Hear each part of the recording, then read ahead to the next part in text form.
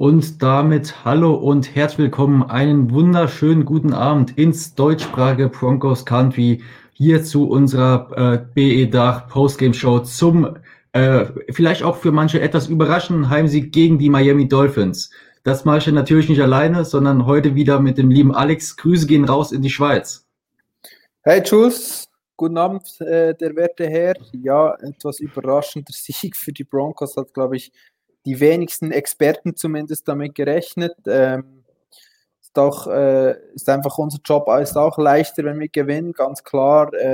Aber ob das etwas an unserer Prognose für diese gesamte Saison ändert, weiß ich nicht. Ich glaube, wir analysieren das Spiel jetzt mal. Definitiv. Du hast gerade schon angesprochen, wie groß die Aussagekraft jetzt für den Rest der Saison ist, will ich auch bezweifeln. Ich glaube jetzt auch nicht, dass wir die nächsten Spiele durchmarschieren, denn nächste Woche geht's schon wieder gegen die Saints, die zwar ohne Drew Brees auskommen müssen, aber trotzdem auch eine Top-Defense haben. Thema Top-Defense. Unsere Defense hat wirklich gut abgeliefert und mal wieder gezeigt, dass Vic Fangio es einfach versteht, gegen Rookie-Quarterbacks ein System auf die Beine zu stellen. Ja, also die Defense war absolut bombastisch in diesem Spiel. Eigentlich war es genau das Spiel, die Broncos eigentlich gerne spielen würden, wo sie den Roster zusammengestellt haben. Sie haben unglaublich gute Defense gespielt. Sie hatten ein sehr gut laufendes Laufspiel mit Lindsay und Gordon und dann quasi komplementär Drew Lock mit den Pässen, wenn es gebraucht hat. Natürlich profitiert davon, dass die Defense sich auf das Laufspiel wenig eingestellt hat. Also der Play-Action-Pass hat funktioniert, die Scrambles haben funktioniert, die RPOs haben funktioniert und so haben sie quasi die Chains konstant bewegen können. Philip Lindsay und Melvin Gordon waren sehr gut in diesem Spiel, bis auf vielleicht den Fumble von Melvin Gordon. Und das ist quasi für mich eigentlich die Blaupause, wie sie sich vorgestellt hätten, dass die ganze Saison abläuft. Ich weiß jetzt nicht, inwiefern das Laufspiel davon profitiert hat, dass die Dolphins gegen den Lauf nicht so gut sind. Und was passiert, wenn sie gegen eine Mannschaft spielen, wo besser gegen den Lauf ist. Oder ob das eher auf Seiten der Broncos einfach sehr gutes Können ist und eigentlich quasi mehr also der Fehler nicht auf der Dolphins-Seite ist, sondern einfach, dass die Broncos extrem gut gelaufen sind. Kann ich nicht abschätzen, müssten wir meiner Meinung nach das nächste Spiel abwarten gegen die Saints, die, glaube ich, die Nummer 1 Lauf-Defense der ganzen NFL haben. Definitiv, du sprichst an, was man da auch in dem Zusammenhang natürlich immer sagen muss, wenn es um die One-Offense geht, ist immer auch ein Blick auf die O-Line nennenswert, denn unsere O-Line hat auch dahingehend gehalten, dass wir diesmal keinen Sack zugelassen hatten, nur 4 Quarterback-Hits, aber dafür halt auch noch 5 Tackle for Losses, also 5-mal wurden die Runs zwar hinter der Line of Scrimmage, vor der Line of Scrimmage noch aufgehalten. Aber es gab auch Big Plays bei beiden Runnern, denn sowohl Lindsay als auch Gordon haben es geschafft, Läufe ich glaube, es waren für beide über 20 Yards zu schaffen. Ja, genau, der längste von Lindsay 20 Yards und der längste von Gordon 25 Yards. Mhm. Also wie du sagst, beide top performt, beide in Schnitt von über 5 Yards per Carry und diesmal auch relativ ausgeglichen. Sowohl Lindsay 16 und Gordon 15 Run-Attempts, also ist es wirklich eine neue Marschroute gewesen, dieses Spiel. Aber wie du sagst, es bleibt die Frage, war das jetzt situations- und gegnerbedingt oder ist das die neue Marschroute? Ich habe vorhin einen interessanten Kommentar dazu gelesen. Ich weiß nicht mehr, wer es war von den amerikanischen Kollegen, der geschrieben hat, je mehr er sich das anschaut und sieht, dass wie die Offense jetzt im letzten Spiel auf Lock und seine Stärken zugeschnitten worden ist, desto mehr erinnert ihn die Offense an die aus dem letzten Jahr.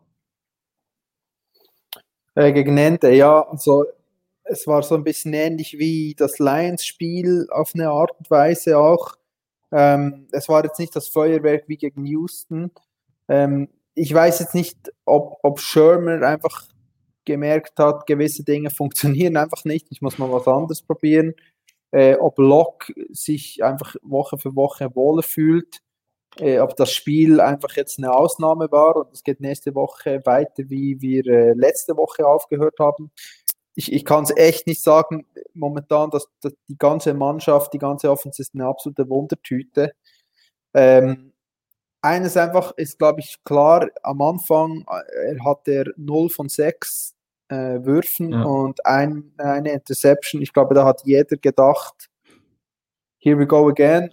Richtig. Ich natürlich auch. Und dann, glaube ich, der entscheidende Pass war das 3 and 14 auf Hamler, was sie in 3rd and 10 hatten. Und von da an quasi sah es dann wirklich besser aus. Ja. Ja, und man muss auch sagen, was auch ich diesmal auffällig fand, es ging gar keine Pässe auf die Running Backs, also wirklich keiner der Running Backs hat ein Target gesehen gehabt, ging alles nur über eben Receiver oder auch Tight Ends und jeder einzelne Spieler, jeder einzelne Receiver hat es auch geschafft, wenn er einen Ball gefangen hat, auch einen Ball über 15 Yards zu haben, was ja auch sehr ungewöhnlich ist. Und was ich so ein bisschen amüsant und auch witzig fand, war dann das ausgerechnet das allerletzte Play, der erste so richtige Deep Ball war, der auch angekommen war.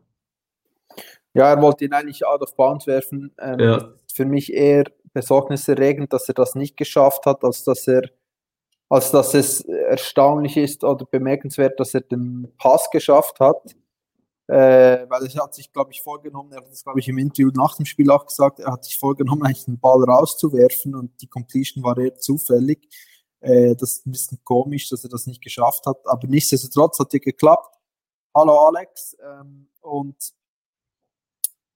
ja, der Pass natürlich verzerrt ein wenig, dass die Statistik, weil sein QBR ist, glaube ich, sein Quarterback-Rating ist um 15 Punkte gestiegen, seine Completions sind, glaube ich, seine Completion Rate ist auf 60% gestiegen mit dem Pass und Tim Patrick ist, glaube ich, von ca. 60 Yards auf 120 Yards Total Yards gestiegen. Er hat seine Yards mehr als verdoppelt gehabt. Ja, also das Spiel hat sich ja nicht wirklich angefühlt wie ein 100-Yard-Spiel von Tim Patrick. Nee, definitiv nicht.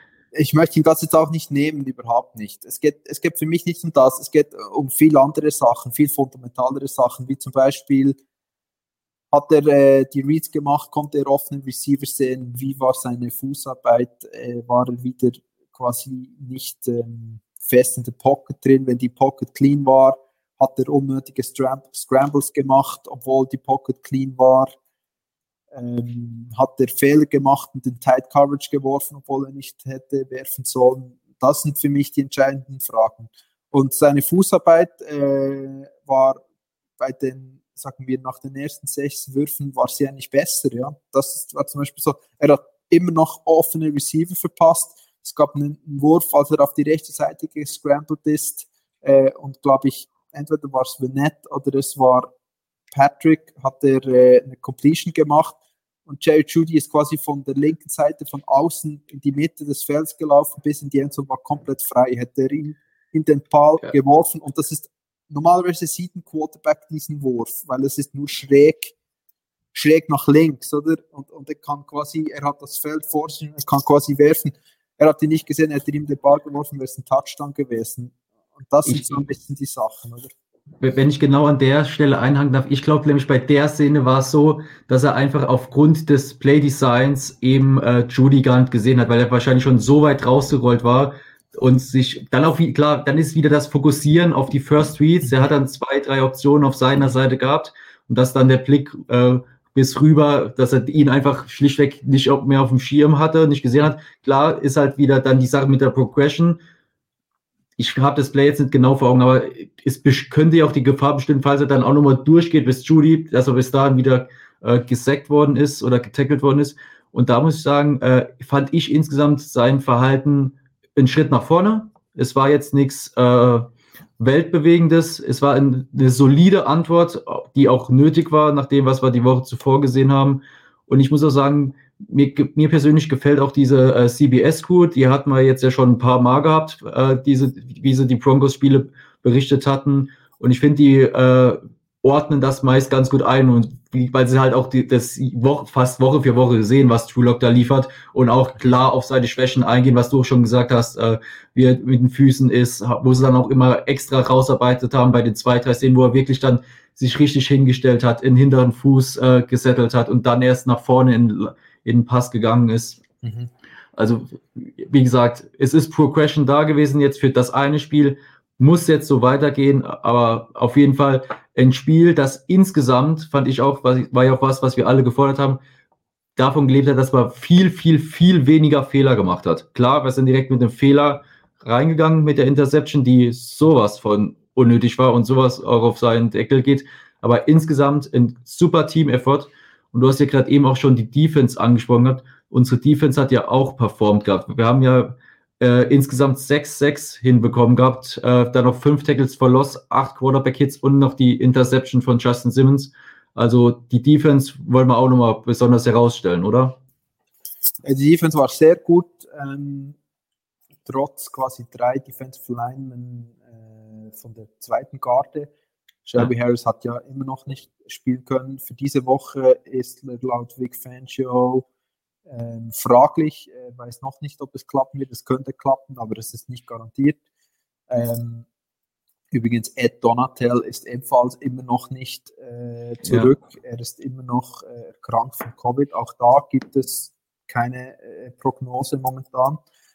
Könnte diese Woche klappen, muss nicht. Und die Secondary hat gut gespielt, bis auf AJ Bouye fand ich jetzt nicht sehr gut. Wenn was geklappt hat für Miami, dann meiner Meinung nach gegen AJ Bouye. Er hatte unnötige Holding Calls. Es hätte ja eine Interception gegeben, die wurde zurückgerufen am Anfang wegen ihm. Und dann hat er noch, glaube ich, Defensive Holding sonst mal oder Pass Interference, ich weiß es nicht mehr. Ja. AJ Bouye war meiner Meinung nach der Spieler, der am schlechtesten gespielt hat in der Defense. Und ja, die Interception am Schluss, die war quasi ganz wichtig natürlich, weil wir ja den Fumble hatten von Melvin Gordon in der Goal-Line. Der 4. Fumble von ihm in dieser Saison ist absolut unakzeptabel. Kannst nicht so viel Fumbles machen als Sure Hands Running Back für quasi Short Yardage Situations. Und an dem müssen sie arbeiten. Das Gute ist, das kann man lernen. Man hat das bereits gesehen und er muss das lernen einfach. Man könnte meinen, wir hätten uns abgesprochen, denn ich wollte auch noch besonders AJ Bouye herausheben. Auch deswegen, wegen der Personalie Michael Ojemudia, unser Drittrunden-Rookie, hat jetzt im 2. Spiel in Folge keinen einzigen Defensive Snap gesehen gehabt, weil eben Vic Fangio so sehr auf Bryce Callahan baut, der auch wirklich eine super, super Saison spielt auf Corner.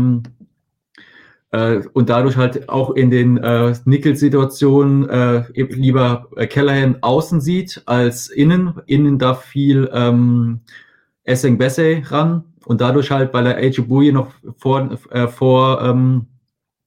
Ojemudia sieht, eben dauerhaft Ojemudia und Callahan die Outside Corners. Glaubst du oder fändest du es gut oder auch wichtig für Ojemudia selbst oder für das gesamte Defensive-Gefüge, dass man Ojemudia auch noch Defensive Snaps gibt als Outside Corner oder und dann nochmal Callahan vielleicht nach innen zieht oder einfach Bouye rausnimmt für Situational Snaps, oder ist ja das insgesamt Gefüge der Secondary, was auch Kommunikation angeht, wichtiger, und auch die Stärke von Callahan eben auf Outsides, dass sein Impact auf Outside so viel größer ist als den Verlust mit Bessay in Inside im Vergleich zu ihm?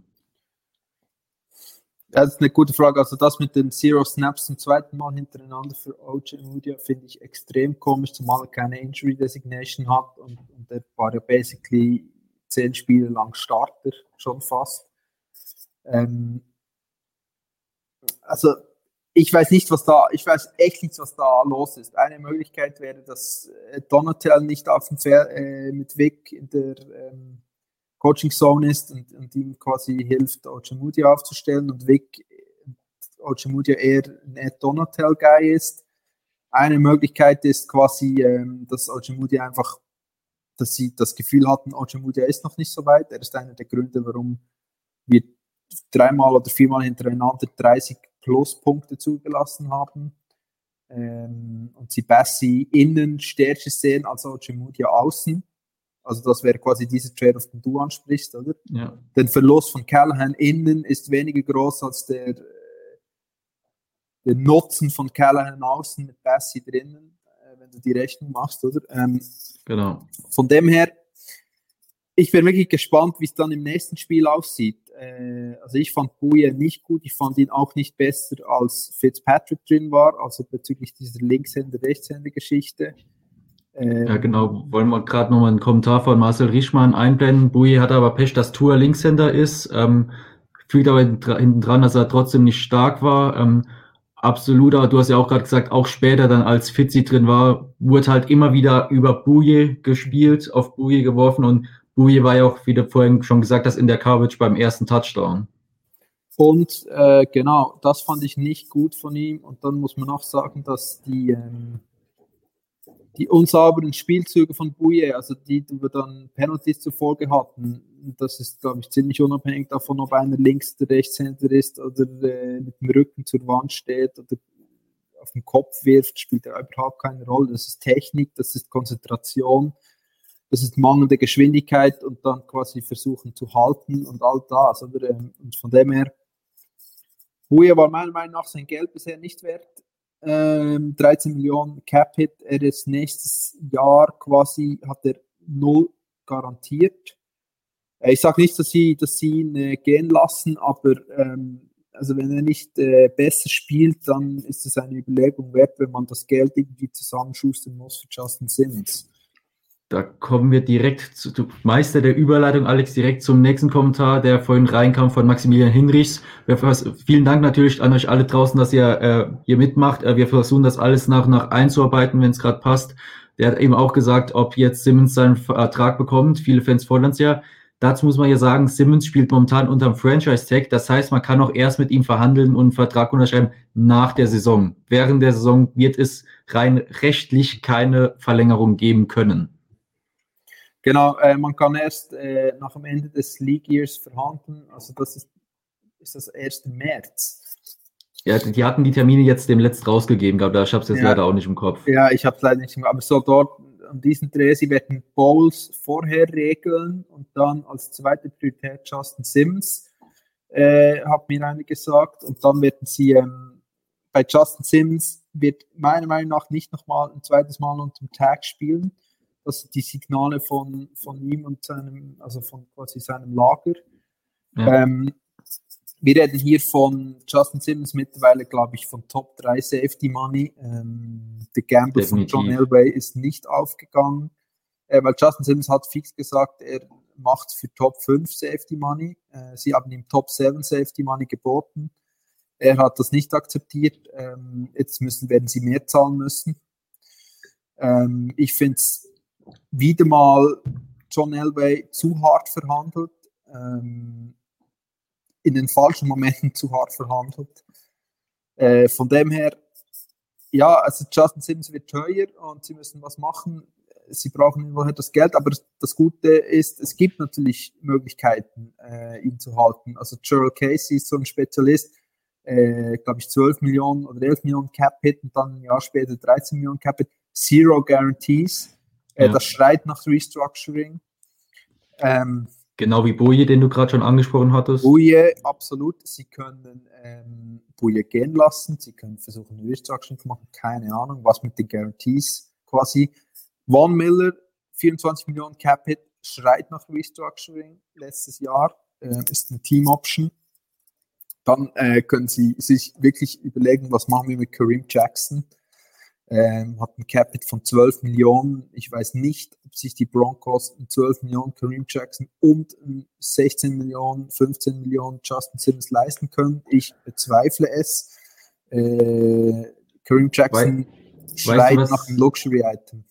Weißt du, was ich jetzt dazu direkt sagen würde? Dann sollte man es so machen, dass man dann eben Kareem Jackson wahrscheinlich dann gehen lässt und dafür dann Simmons auf die von dir gerade genannte Summe so 15 oder vielleicht auch 16 oder was kommt, 17 gehen und dann eben 5, 6 davon, was man bei Jackson spart, in die Hand nehmen und Will Parks zurücknehmen. Denn ansonsten bei Safety sehen wir sonst komplett leer aus. Will Parks ist nach der Saison wieder Free Agent, wenn ich mich nicht irre, der ja nur einen Einjahresvertrag ganz günstig bei den Eagles unterschrieben hat. Der kommt ja aus Philly.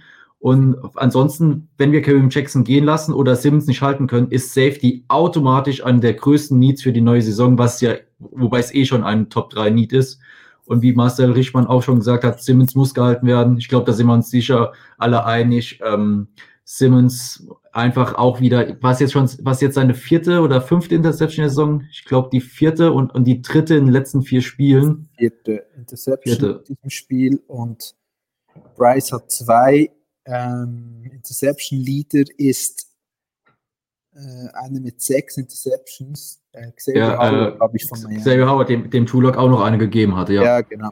Der 5, jetzt hat er 6. Ja. Also bei all das, was wir jetzt hier das Off-Season-Talk, da werden wir, glaube ich, noch genug drüber reden, aber ich glaube, entscheidend wird sein, was mit Simmons passiert, was mit Garrett Ball passiert und was mit Vaughn passiert. Solange nicht diese 3 Contracts geregelt sind, kann ich keine Prognose machen, zum Beispiel über Draft Needs, Richtig. über was sonst noch passieren wird in Free Agency. Ich glaube, das sind die 3 Schlüsselpositionen. Das kann alles ändern. Wenn du Balls nicht sein kannst, dann brauchst du sofort einen Tackle und zwar pronto. Wenn du Simmons nicht sein kannst, dann brauchst du sofort einen jungen Safety, den du aufbauen kannst und wirst Kareem Jackson behalten müssen. Ja. Außerdem wirst du quasi ein Riesenproblem haben mit deinen Fans, weil die verstehen das überhaupt nicht, dass du Simmons nicht gehalten hast. Und wenn du Vaughn quasi restructuren kannst oder den ganzen Vertrag quasi off the books kommt, dann hast du automatisch 23 Millionen und kannst ziemlich viel damit machen. Also das sind die 3 Key-Personalien für mich in dieser Offseason. Und danach kommt so Second Things wie Philip Lindsay, gibst du einen Second-Round-Tender, oder? Ja. Ist einfach wirtschaftlich schon am sinnvollsten. Second-Round-Tender, bist du sicher, go for it. Das eine der größten Probleme ist, und das ist das, was sie jetzt quasi zurückkommt und sie in den Arsch beißt, ist, sie haben eigentlich damit gerechnet, dass jetzt nächste Offseason Juwan James von der Payroll kommt. Ja. Und der ist jetzt quasi nächstes Jahr fix drauf. Den kannst du auch nicht traden, den kannst du nicht cutten. Zu viel Dead Money. Zu viel Dead Money. Also der wird fix dabei sein. Und das Geld ist geparkt, oder? Das heißt, du musst irgendwie anders arbeiten. Richtig. Gerade noch ein paar Kommentare aufarbeiten. Gerade der neueste von Marcel Richmann. Er gibt dir recht. Man kann erst nichts analysieren, wenn man weiß, was mit den vorhandenen Spielern ist. Definitiv. Natürlich ein bisschen spekulieren, macht auch Spaß, aber bin ich auch natürlich absolut bei euch. Wenn die Offseason ist, wenn das letzte Spiel gespielt ist und es dann in die ganzen Verhandlungen geht, dann kann man darüber reden, was muss wo gemacht werden, wer ist Free Agent, wen will man gern bei sich sehen. Marcel hat auch gesagt zu Kareem Jackson, dass er einen guten Job macht und ein harter Hitter ist. Das definitiv, was Tackling angeht, ist er wirklich nachahmenswert und aber auch gleichzeitig unnachahmlich und nicht nachmachbar. Aber er schießt leider auch ab und an gegen die eigenen Spieler, hat ja Boje auch für 2 Wochen rausgehauen im einen Spiel. Und Maximilian Hinrich sagt noch, Boje ist für das, was er kostet, so unkonstant und mit zu vielen Vorschusslorbeeren gekommen und kann es mit Leistung nicht zurückzahlen, meiner Meinung nach. Bin ich auch bei dir. Er hat bisher noch nicht den Impact gehabt, den man sich gewünscht hätte. Er wurde ja eigentlich als direkter Nachfolger von Chris Harris geholt. Riesenfußstapfen, absolut. Konnte er bisher noch nicht ausfüllen, aber vielleicht reißt das jetzt am Ende der Saison noch rum. Es wäre ihm auf jeden Fall zu wünschen. Dann kommt noch neue Kommentar rein von Alex Leipheimer gerade. Dein Kommentar von vorhin, Alex, greifen wir gleich zum Schluss auf. Wir müssen auch langsam abrappen, weil heute ist quick and dirty. Wir haben beide noch was zu tun gleich, also seid uns bitte nicht böse, dass wir heute nur eine halbe Stunde machen. Alex sagt diesmal, sehe ich auch so, wobei halt unklar ist, ob James abliefert. Aber hier macht es dann auch Sinn, im Draft auf jeden Fall einen Tackle zu holen, damit der hinter James und Bowles, falls er bleibt, lernen kann. Bin ich auch bei dir. Stand jetzt würde ich aber sagen, Tackle Mid-Round-Pick, weil ich sehe noch Stand jetzt andere Needs und James, wenn Bowles bleibt, haben wir da auf jeden Fall fürs nächste Jahr schon mal gesettelt, dass man dann eben einen Development-Player für das Jahr danach holt.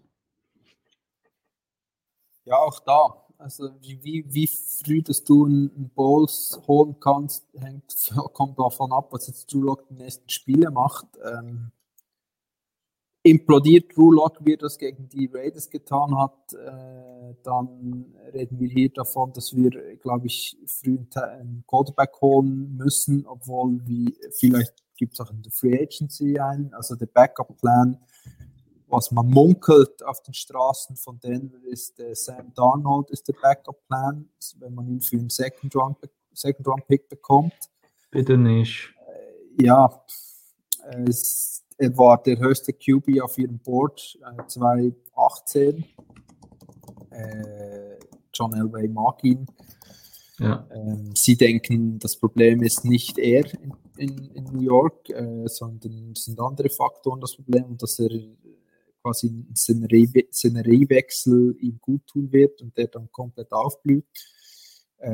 Das Talent hätte er absolut. Also rein vom Talent her wäre er ein Upgrade zu Drew Lock, einfach mal so hingestellt. Das heißt aber nicht, dass er am Schluss vom Tag der bessere QB sein wird in 10 Jahren, wenn wir zurückschauen als Drew Lock. Das sage ich nicht. Einfach hat einfach die besseren Fähigkeiten quasi von seinen Beinen her, von seinem Arm her etc. Ja. Also es gibt einen Grund, warum er ein Third Overall Pick war und Drew Lock ein Second Round Pick. Ja, aber das ist natürlich auch wieder Zukunftsmusik. Warte mal, lass uns das Ganze abschließen mit dem Kommentar von Alex Leipheimer von vorhin. Er sagt, er findet es alles unheimlich schwierig, die letzten Spiele mit Bezug auf die Saison einzuschätzen. Mal sind Spiele top, dann flop, dann okay, dann wieder flop, dann top. Wie sehen wir das? Wie kann man das schlüssig analysieren? Ich greife mal vorweg, für mich war das letzte Spiel so ziemlich das, was wir die Saison in der Lage sind zu leisten. Grundsolide Arbeit, die Defense, die Defense, die bessere Unit als die Offense. Es ist jetzt halt die Saison so, dass wir natürlich verletzungsgeplagt sind, aber mit dem Personal, was wir jetzt haben, war das, was wir am Sonntag gesehen haben, fand ich so ziemlich die beste Performance, die wir rauskriegen. Vielleicht noch ein paar Flash-Plays in der Offense mehr, aber ansonsten denke ich, ist das Level, das wir Woche für Woche abrufen müssen und eventuell sogar nicht mehr können auf Strecke. Mhm. Ja, und das quasi abzurunden, die Performance sieht für mich aus wie so ein Team, das so irgendwo zwischen 7 und 9 rumherpendelt. Meine ursprüngliche Prediction war ja entweder 9 und 7 oder 8 und 8. Ja. Je nachdem, oder? Die Prediction ist meistens, die man hat, ist so plus oder minus ein Spiel, je nachdem, ob man Glück hat oder Pech hat, ob es Verletzungen gibt, etc. Bei den Broncos jetzt viele Verletzungen. Drew Lock spielt schlechter als erwartet. Das heißt eher tendenziell wohl schlechter als meine Prediction. Also wenn sie so weiterspielen, liegen vielleicht 6 Siege drin, vielleicht 7, wenn sie irgendwo mal Glück haben. Aber sie haben halt extrem starke Gegner jetzt noch. Selbst in Carolina, wo man jetzt anfangs der Saison noch gedacht hat, okay, das ist viel so ein Spiel, das muss man einfach gewinnen. Genauso wie die Dolphins, ich meine, Carolina spielt momentan super, finde ich. Es gibt keine einfachen Spiele. Jede Mannschaft ist gut. Selbst gegen die Jets hatten sie diesen Probleme. Also es war Brett Rippon, aber trotzdem, ich meine, das war jetzt nicht so ein Blowout-Sieg, oder? Die haben 30 Punkte gemacht, glaube ich. Und von dem her abschließend muss ich sagen, ich kann echt keine Prognose sagen, wo jetzt die Saison noch hingeht. Wenn Drew Lock einen Schalter umlegen konnte, Pat Sherman einen Schalter umlegen könnte, dann können sie ruhig den Rest des Spiels noch quasi 3-3 gehen. Oder sie implodieren komplett und dann gewinnen sie vielleicht noch ein Spiel oder so. Wenn ich mal gerade überlege, gegen wen wir jetzt noch alles spielen. Saints denke ich, verlieren wir. Chiefs verlieren wir. Raiders verlieren wir. Chargers haben wir eine Chance. Können wir aber auch genauso gut verlieren, weil richtig, deshalb ist echt gut. Ja, Chargers ist 50-50 für mich, Carolina genauso 50-50 für mich, weil die können auch richtig geil Defense spielen und wenn CMC wieder da ist, wird es auch extrem schwer. Wer fehlt noch? Das war's. Die Bills. Bills gibt auch auf die Fresse mit Pesch. Okay, also das heißt 4 Spiele kriegen wir fix auf die Fresse und dann haben wir 2 Spiele, wo 50-50 ist. Das heißt, 1 gewinnen wir, 1 verlieren wir. Also das heißt, wir gewinnen ein Spiel von 5 und 4 verlieren wir. Das könnte so passieren. Ich halte es für möglich. 5 verlieren wir und 1 gewinnen wir. Also das heißt, wir gehen 1-5 für den Rest der Saison. Das heißt, wir beenden die Saison mit 5-11. 5-11. Genau das Konträr von meinem Tipp, ja. Und das ist irgendwo, Draft-Position-wise, ist das irgendwo zwischen 7 und 10. Dieses Jahr ist es zwischen 7 und 20 gefühlt. Ja. Okay, sagen wir Best-Case-Szenario irgendwie 7, 8 und so Worst-Case-Szenario irgendwie 12 und Middle-Case so 9, 10. Also rechnen wir damit, wir picken so 9 bis 10, oder? Wir legen uns fest, wir gewinnen die NFC East. Ja, das würden wir wohl gewinnen. Mit 5 nein, denke ich nicht. Ja, das war Spaß. Ich denke, der Sieger der NFC East kommt in die Playoffs mit 6-10. 6-10. Oder die Eagles 6-9-1. Ja, klar, das ist noch schlechter. Genau, das passiert.